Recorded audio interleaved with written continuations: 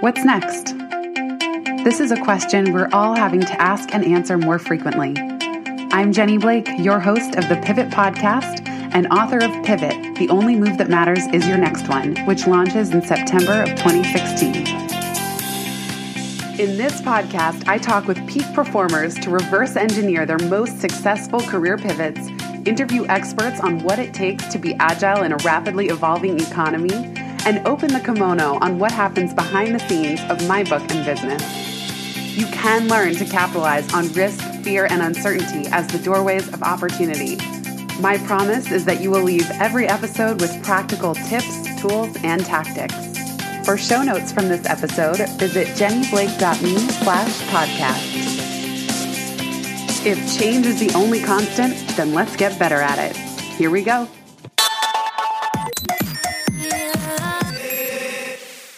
Today's episode is a special one. It's an interview I conducted with my good friend Dorie Clark when her book Standout was coming out, and even before I started writing Pivot. So it's a little bit of a throwback. You'll notice the mic quality isn't the same as it is today, so I hope you'll give a pardon on that. But the content was so great that I couldn't help but share it, and Dorie has since become one of my very closest friends here in New York City.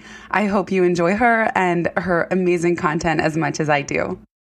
Hi, everyone. I am thrilled to be here with Dorie Clark today, author of Stand Out, How to Find Your Breakthrough Idea and Build a Following Around It. Dorie is also the author of Reinventing You, Define Your Brand, Imagine Your Future. Welcome, Dorie. Jenny, I'm glad to be talking with you. Thank you so much for taking the time. I loved Stand Out. That's your more recent book. I just have to say, I think it is absolutely fantastic. And I love how you say standing out is no longer an option. Can you talk a little bit about why it's no longer optional? Sure. Specifically, what I talk about in the book is the fact that being average, being good enough, being the sort of, local person, who's shaking hands at the Chamber of Commerce and expecting that that's the way that you can get business. That's unfortunately an outmoded way of doing business because we are now in a global competitive community where it's not the case that you're the local graphic designer, so of course you're going to be tapped to design someone's brochures. They can get somebody on Elance for $5 or on Fiverr. And so you have to give people a compelling reason to choose you. And standing out is the way to do that. You have to identify and share with the world the unique special sauce that you have. You have to ensure that they understand what you are capable of and have them say, I want that. And yes, it's a premium. Yes, it's more than $5, but I'm willing to do that because what he offers or what she offers is so special. I know it's a good value. I love how you say, becoming an expert is not for the rare few of us, the holy grails out there. It's really a skill that any of us can learn. And I think it's really important how you break down your book into two parts. One, how to find your breakthrough idea and figure out what you want to be an expert in. And then second is building a following around it. So let's talk about the first part, which is how can people start to really become an expert and have a breakthrough idea? What are the ingredients to get there? So in my research for Standout, I interviewed about 50 top thought leaders in a variety of fields, everything from business to genomics to urban planning, and tried to determine the common elements, the common denominator that linked them and that allowed them to really become recognized for their expertise. And what I found was that there are 5 principal strategies that people used. You certainly don't have to use all of them. Generally, these experts employed 1 or maybe 2, but they were strategies that enabled them to really stand out from the crowd. So I can go into more depth about any of them, but the first one is developing a niche strategy, really going deep and getting known for one particular thing and then branching out strategically. The second is combining ideas, combining disciplines. So if you can take two really disparate fields, whether it's math and biology or auto manufacturing and startups, if you can combine those, you can get really interesting breakthrough ideas. The third is doing original research. And this could be anything from writing your own reviews to taking a sort of journalistic style and interviewing a bunch of people. It could be conducting a survey, whatever it is, but it's about creating new data rather than just opining about things that other people are saying. Number 4 is tackling a big target. It's literally about engaging with big enough ideas, because for a lot of people, the tricky part is that we think too small. We focus on minor issues, minor problems, and so we only get incremental advances. But if you tackle a big challenge, then you're likely to have a big breakthrough. And then fifth and finally, there's the strategy of what I call creating a framework, which basically means that we would assume that for most fields that the sort of foundational principles have already been established a long time ago. But that's actually really not true. A lot of things that we talk about regularly really haven't been parsed or explained in the way that you think they might. So, for instance, people obviously, unfortunately, have been going through grief or loss from the beginning of time. But it was only when Elizabeth Kubler-Ross said, really, there are 5 stages of grief that people go through, that everyone said, oh, you're right, that makes sense. And it puts a framework around it so that any time that issue comes up, people refer to you and your ideas because you created an explanatory device so powerful. What I love about your breakdown of the 5 categories is you're really saying anyone can become a thought leader. Pick one that resonates with you. Pick an approach or 2, but you don't need to kind of make this up out of nowhere. And if someone's really good with systems and structure, maybe it's the methodology approach. Yes, exactly. It's finding the place that feels the most natural and comfortable for you. So, for instance, one thing you're doing right now in writing your book is you are interviewing a variety of people and gathering that information. So just in that process, you are demonstrating your, creating your own expertise and developing your breakthrough idea with the pivot method by creating original research and an original body of work. And that's something that anyone can do, whether it's 1 or 2 interviews for a blog post or dozens of them for a book. So it's really accessible. You don't have to be a special person or a genius to come up with a meaningful idea. You just need to figure out how you want to apply yourself and do the work. I think a lot of times people think about a thought leader as authors or someone that they see prominently out there in social media. And I recently interviewed a mutual friend of ours, David Zweig, author of The Invisibles, thanks to your introduction. And he interviews people who are not seeking the spotlight or not necessarily comfortable with it. I'm curious to hear your perspective. Can anyone become a thought leader? Should most people strive to become a thought leader in some way? And what's important about doing that and in an authentic way? Well, I think absolutely. Anyone has the capacity to become a thought leader. I mean, you need to have certain baselines. One thing that I talk about in Standout is the fact that I actually really like the phrase thought leader. It gets overused, of course, sometimes. But the reason that I like the phrase is that it implies 2 very important things.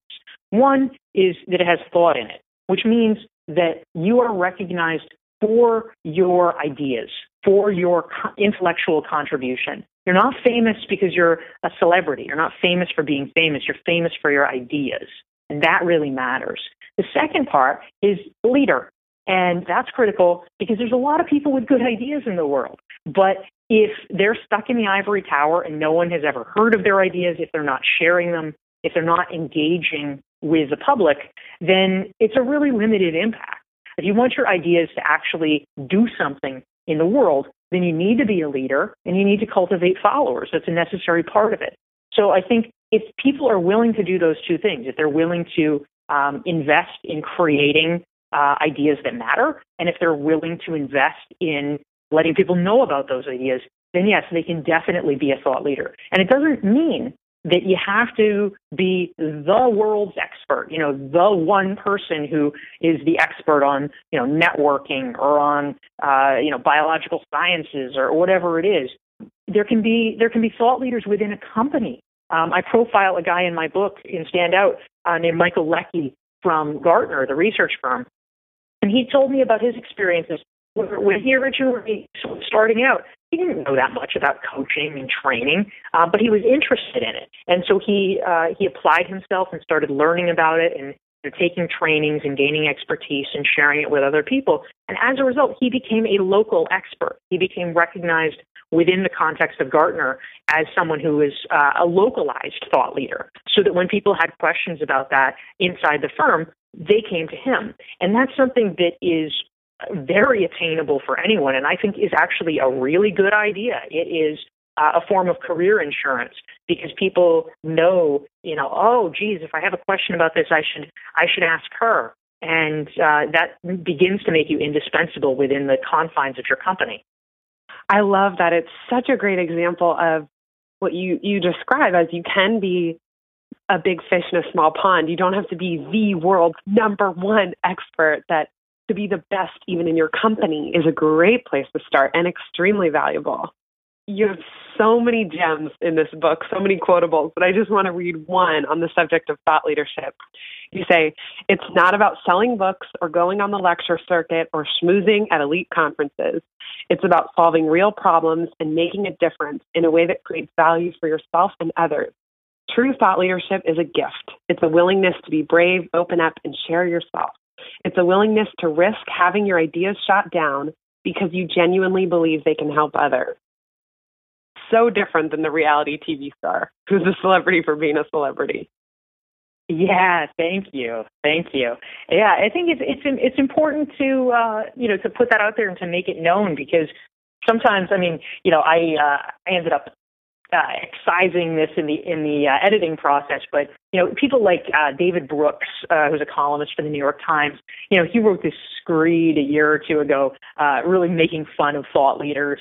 And there's some people who kind of get puffed up in the media, and they seem to be, the life of a thought leader seems to be traveling from one Clinton Global Initiative conference to another, and that seems to be what thought leadership is about, at least in the public perception sometimes. And so I liked it so much. I thought it was so juicy. I wanted to quote it and then rebut it. But ultimately I pulled it out. But I thought it was important to fight back against that idea. There is nothing wrong with wanting to be a thought leader. That is not a form of self-aggrandizement.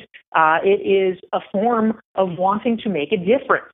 And I actually think that if people don't want to make a difference with their ideas, there's something wrong there. Work is the locus of meaning in our contemporary society. This is how we spend, at least 8 hours a day for 30 plus years.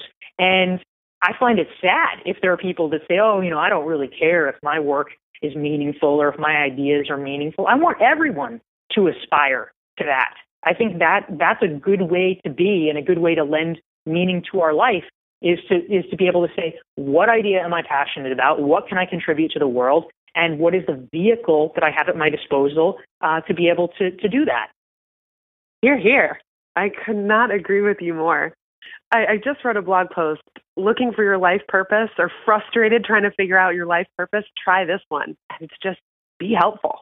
Make an impact. Yeah. I agree with you 100% that it's okay if you don't know yet exactly your specific niche for being a thought leader, but what you're describing, Dory, is that the essence of it is making an impact and helping others. Start there. And you even say in Stand Out, you don't cast the net so wide to start. You actually have to kind of test in a small pool first and then grow more organically. And you say, when you put in the work, clients and opportunities will come to you. Wouldn't that be nice? So can you talk actually a little bit about, once someone does have their breakthrough idea, how do they build a following? And what's the difference between audience, community, and, say, network and peers? Yeah, so what I describe in Standout, what I've ascertained from interviewing these top thinkers, is that really there's a 3-step process to getting your ideas known in the world and in the marketplace. And I'll explain these, but broadly speaking, it is 1-to-1 idea transmission is how you start. Then you go 1-to-many, and then finally you reach many-to-many. And so the basic idea of this is that, first of all, you want to start with a small group of trusted advisors. We can think of it as a mastermind group. We can think of it as a personal board of directors or a kitchen cabinet, however you want to frame it. But it's really important for people to have this small group of folks who have their best interests at heart, who are, smart and thoughtful, and can help you early on refine your ideas and get the support you need to help bring them to the next level. Because a mistake that a lot of people make is that sometimes they throw their ideas out into the world too fast. They're not refined. The idea doesn't work. And they say, oh, well, that's a failure. And they move on. When the truth is, if you tweaked it maybe 10%, it might actually work. You need to have those people to vet it first. So that's 1-to-1. The second part is 1-to-many, which is often what people immediately go to and think about when they think of spreading ideas. So this is, how do you get your ideas out and talked about by a variety of people? This could be giving speeches. This could be writing blog posts. This could be, getting active on Twitter or things like that. But it's giving people ways that they can find you and find your ideas. How do you sort of, put the beacon out into the world so that people who are like-minded can come to you?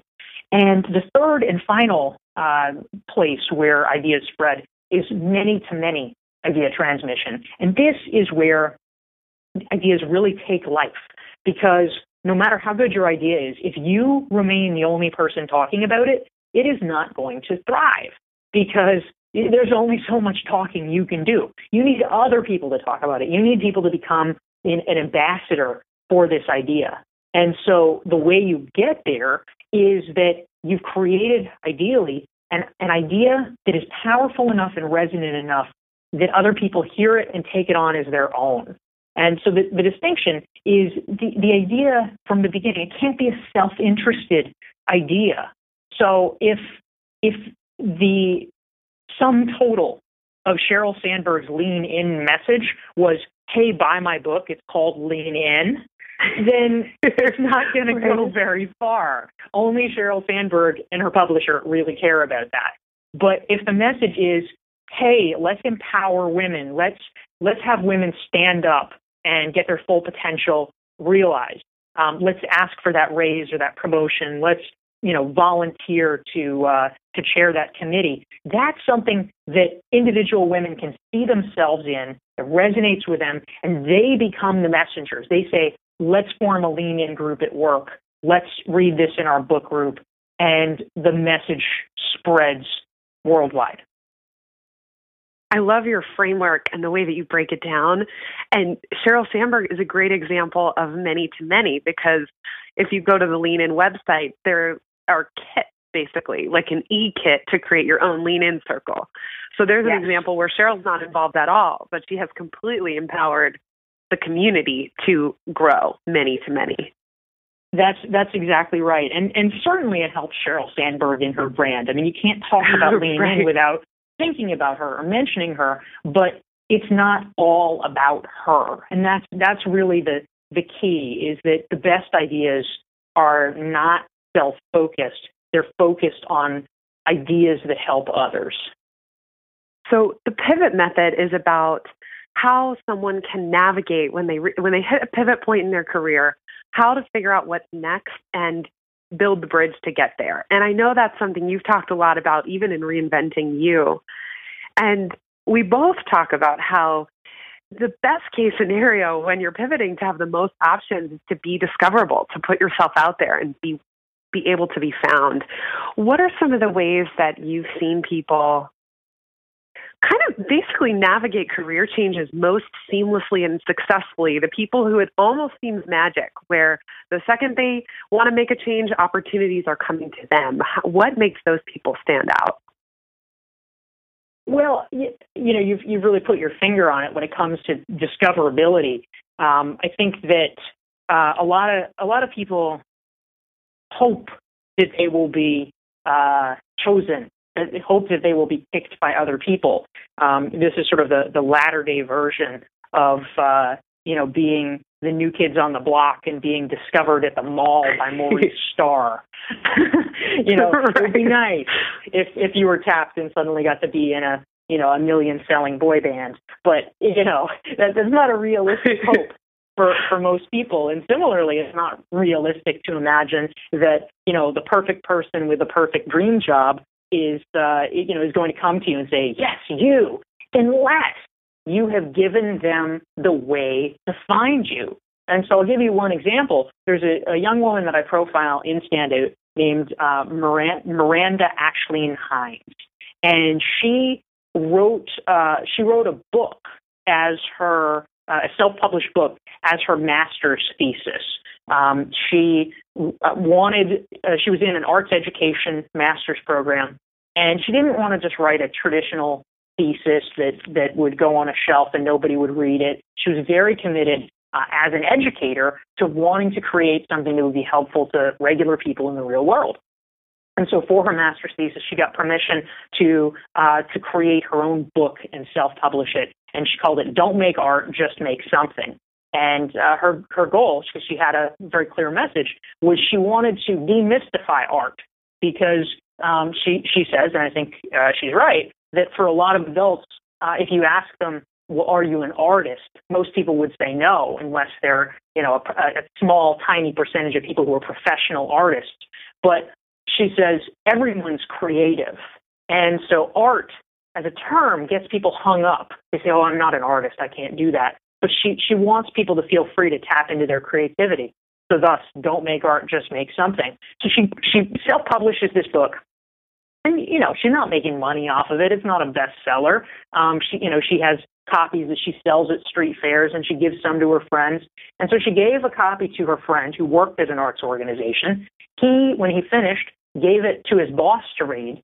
And it turns out a few months later, there was a job opening at this arts organization, and Miranda really wanted it. So she applied for the job. And because the executive director had read her book and already knew who she was, she got the job easily. She went in and she had 2 interviews. And at both of the interviews, all he wanted to talk about was her book. She didn't have to sell herself. Her book had already done it for her. And that's the kind of power that we're talking about, is finding a way to share your ideas so that you attract people to you. That is such an awesome example. And first of all, her call to action could be for all of us, and even the topic of this call. If you're worried about how to stand out, it's like, don't make art, just make something. Just do something. And don't try and have it be perfect right out the gate. But second of all, it does not have to be a bestseller. There are so many ancillary benefits to producing thought leadership. And I have another friend who wrote a book. It didn't sell very well. At first, she was a little disappointed, but proud of doing this. What do you know? A year later, she's ready to change jobs, and she gets poached by a global organization, a dream beyond dream job for her. She's a senior level leader now, and they read her book during the interview process, and I have no doubt that it helped them realize she was the candidate for them. So even if that book only sold 5 copies and one of them was to this global, super prestigious luxury brand, hell yes, it worked. You're not in charge of what the results are. All you can do is put your best foot forward. And then I really do think that serendipity, and there is some amount of trust, but your people will find you, or at least have a heck of a better chance. And if you keep it all locked up inside. Yeah, absolutely. I mean, in my own life, this is really how I try to do my business. I literally had a phone call at 8:00 this morning today with a guy who's the chief human resources officer for a very, very large national association based in D.C. And he had emailed me over the weekend because they're setting up a new discussion series at their headquarters. And he wanted me to be a speaker because he said he was familiar with my work. He was a fan of my work. And so he wanted to invite me. I had never met this guy. I'd never heard of him. but he reached out to me because he was familiar with my work. I didn't have to sell myself. He was offering because he already knew that he wanted me, and that's a great feeling and a great position to be in. All right. Well, as we start to wrap up, any parting words of standout wisdom that we haven't covered on this call, particularly for people who are in the midst of a career pivot? Well, I think that one of the most important things when it comes to standing out is realizing that this isn't an instant process, and it doesn't have to be an instant process. At the beginning, and you were alluding to this, Jenny, you don't have to come in fully formed with this immediate idea of, oh, I know what my big breakthrough idea is. Most of us don't. In fact, there's a researcher named David Galenson. He's been written about perhaps most famously by Malcolm Gladwell in his various essays and in his book What the Dog Saw. And David is a professor at the University of Chicago. He's an economist who actually studies art and creativity. And in his work, he discovered that there's really two primary models for how painters and a lot of other artists operate. And the first one, which is celebrated to perhaps even too great of an extent, is the sort of young genius, somebody like Picasso, who from an early young age knows exactly what they want to do, and they have a creative vision, and they go and they do it. But it turns out that probably most artists are not like Picasso. For most artists, they actually emerge later in life as part of an iterative process because they have to try a lot of things in order to really learn what their unique contribution is. And that is totally normal. And I think it's really like that for people in business. I mean, I know for me, certainly the topic of my first book, Reinventing You, is about the fact that I had to try a lot of different careers in my 20s. I mean, some of them, it turned out that I needed to learn what was interesting about them to me and what wasn't. In some cases, it was just that I was spoiled, like being laid off as a journalist or working on political campaigns that lost. But it took me a while to find the place where I wanted to make my professional mark as a writer and thinker in the marketing space. So I think we shouldn't get discouraged if we don't know right away what our ideas are, and we shouldn't get discouraged if it takes a while for the ideas to spread. Again, it is absolutely the exception that these things happen overnight. It's very rare. It took me between 2 and 3 years of blogging all the time. I mean, literally 100 plus blogs a year. So between 2 and 3 times a week. It took me 2 or 3 years to actually start getting inbound inquiries about speeches and things like that. Up to that point, I was doing a lot of content, and it was certainly helpful in terms of building my credibility with people that I was meeting in other contexts, but it wasn't necessarily coming to me. But it is the accretion over time. It is the fact that because you are persistent and other people are not, that is what will enable you to be triumphant in the end with your ideas. And so that's something that I hope that people will keep in mind. I love that. And I'm so, so glad you shared that. It's so important. I call it 1,000 tiny iterations over time. And I've had my first website for 10 years. If people looked at what I was doing now and tried to build that overnight, there's no way. I mean, it's been 1,000 tiny iterations over time. And I think, Dory, you and I can both agree that even though we have books that are coming out, we're going to change. Our chosen area of thought leadership, maybe we'll have similar themes, but we're not done. You don't just check a box and say, okay, check thought leadership box done. Yeah. But I think for anyone doing this work, it's always going to be evolving. You're almost going to be evolving and changing it more than it feels fixed. Yeah, that's absolutely right. I mean, your first book is Life After College, and, let's be honest, you can only bang that drum for so long. Right. So you were pivoting. You were living it. Yeah, and that's what inspired the book, The Pivot Method, because my change process was so overwhelming and confusing. I felt stuck for years. I was the girl who left Google, but I didn't know what else. And it took me years, and I thought, this is incredibly inefficient. So me being a systems person, I figure there has got to be a way to make this process more methodical. To your point, the fifth standout category of putting a framework around something that I think people will only be experiencing more and more, which is that big career kind of reckoning moment of who am I and what do I want? I think we're going to be going through that a lot more than we used to in the past. Yes, exactly. Dory, thank you so much for writing these incredible books and sharing all of your insights on this call. I appreciate it so much, and I know everyone listening does too. Where can people find you and your book if they want to keep in touch? Thanks, Jenny. So my website, where I actually have more than 400 free articles, is doryclark.com. And folks can also sign up for my email newsletter there and receive some fun bonuses like the Reinventing You self-assessment and also a special workbook that I created for Standout called 139 Questions to help you find your breakthrough idea and build a following around it. So if that doesn't get your juices flowing, I don't know what will. And I'm on Twitter at Dory Clark. Awesome. Dory, you are one of my favorite thought leaders and connectors and relationship builders. Thank you for everything that you do, and thank you, everyone, for listening.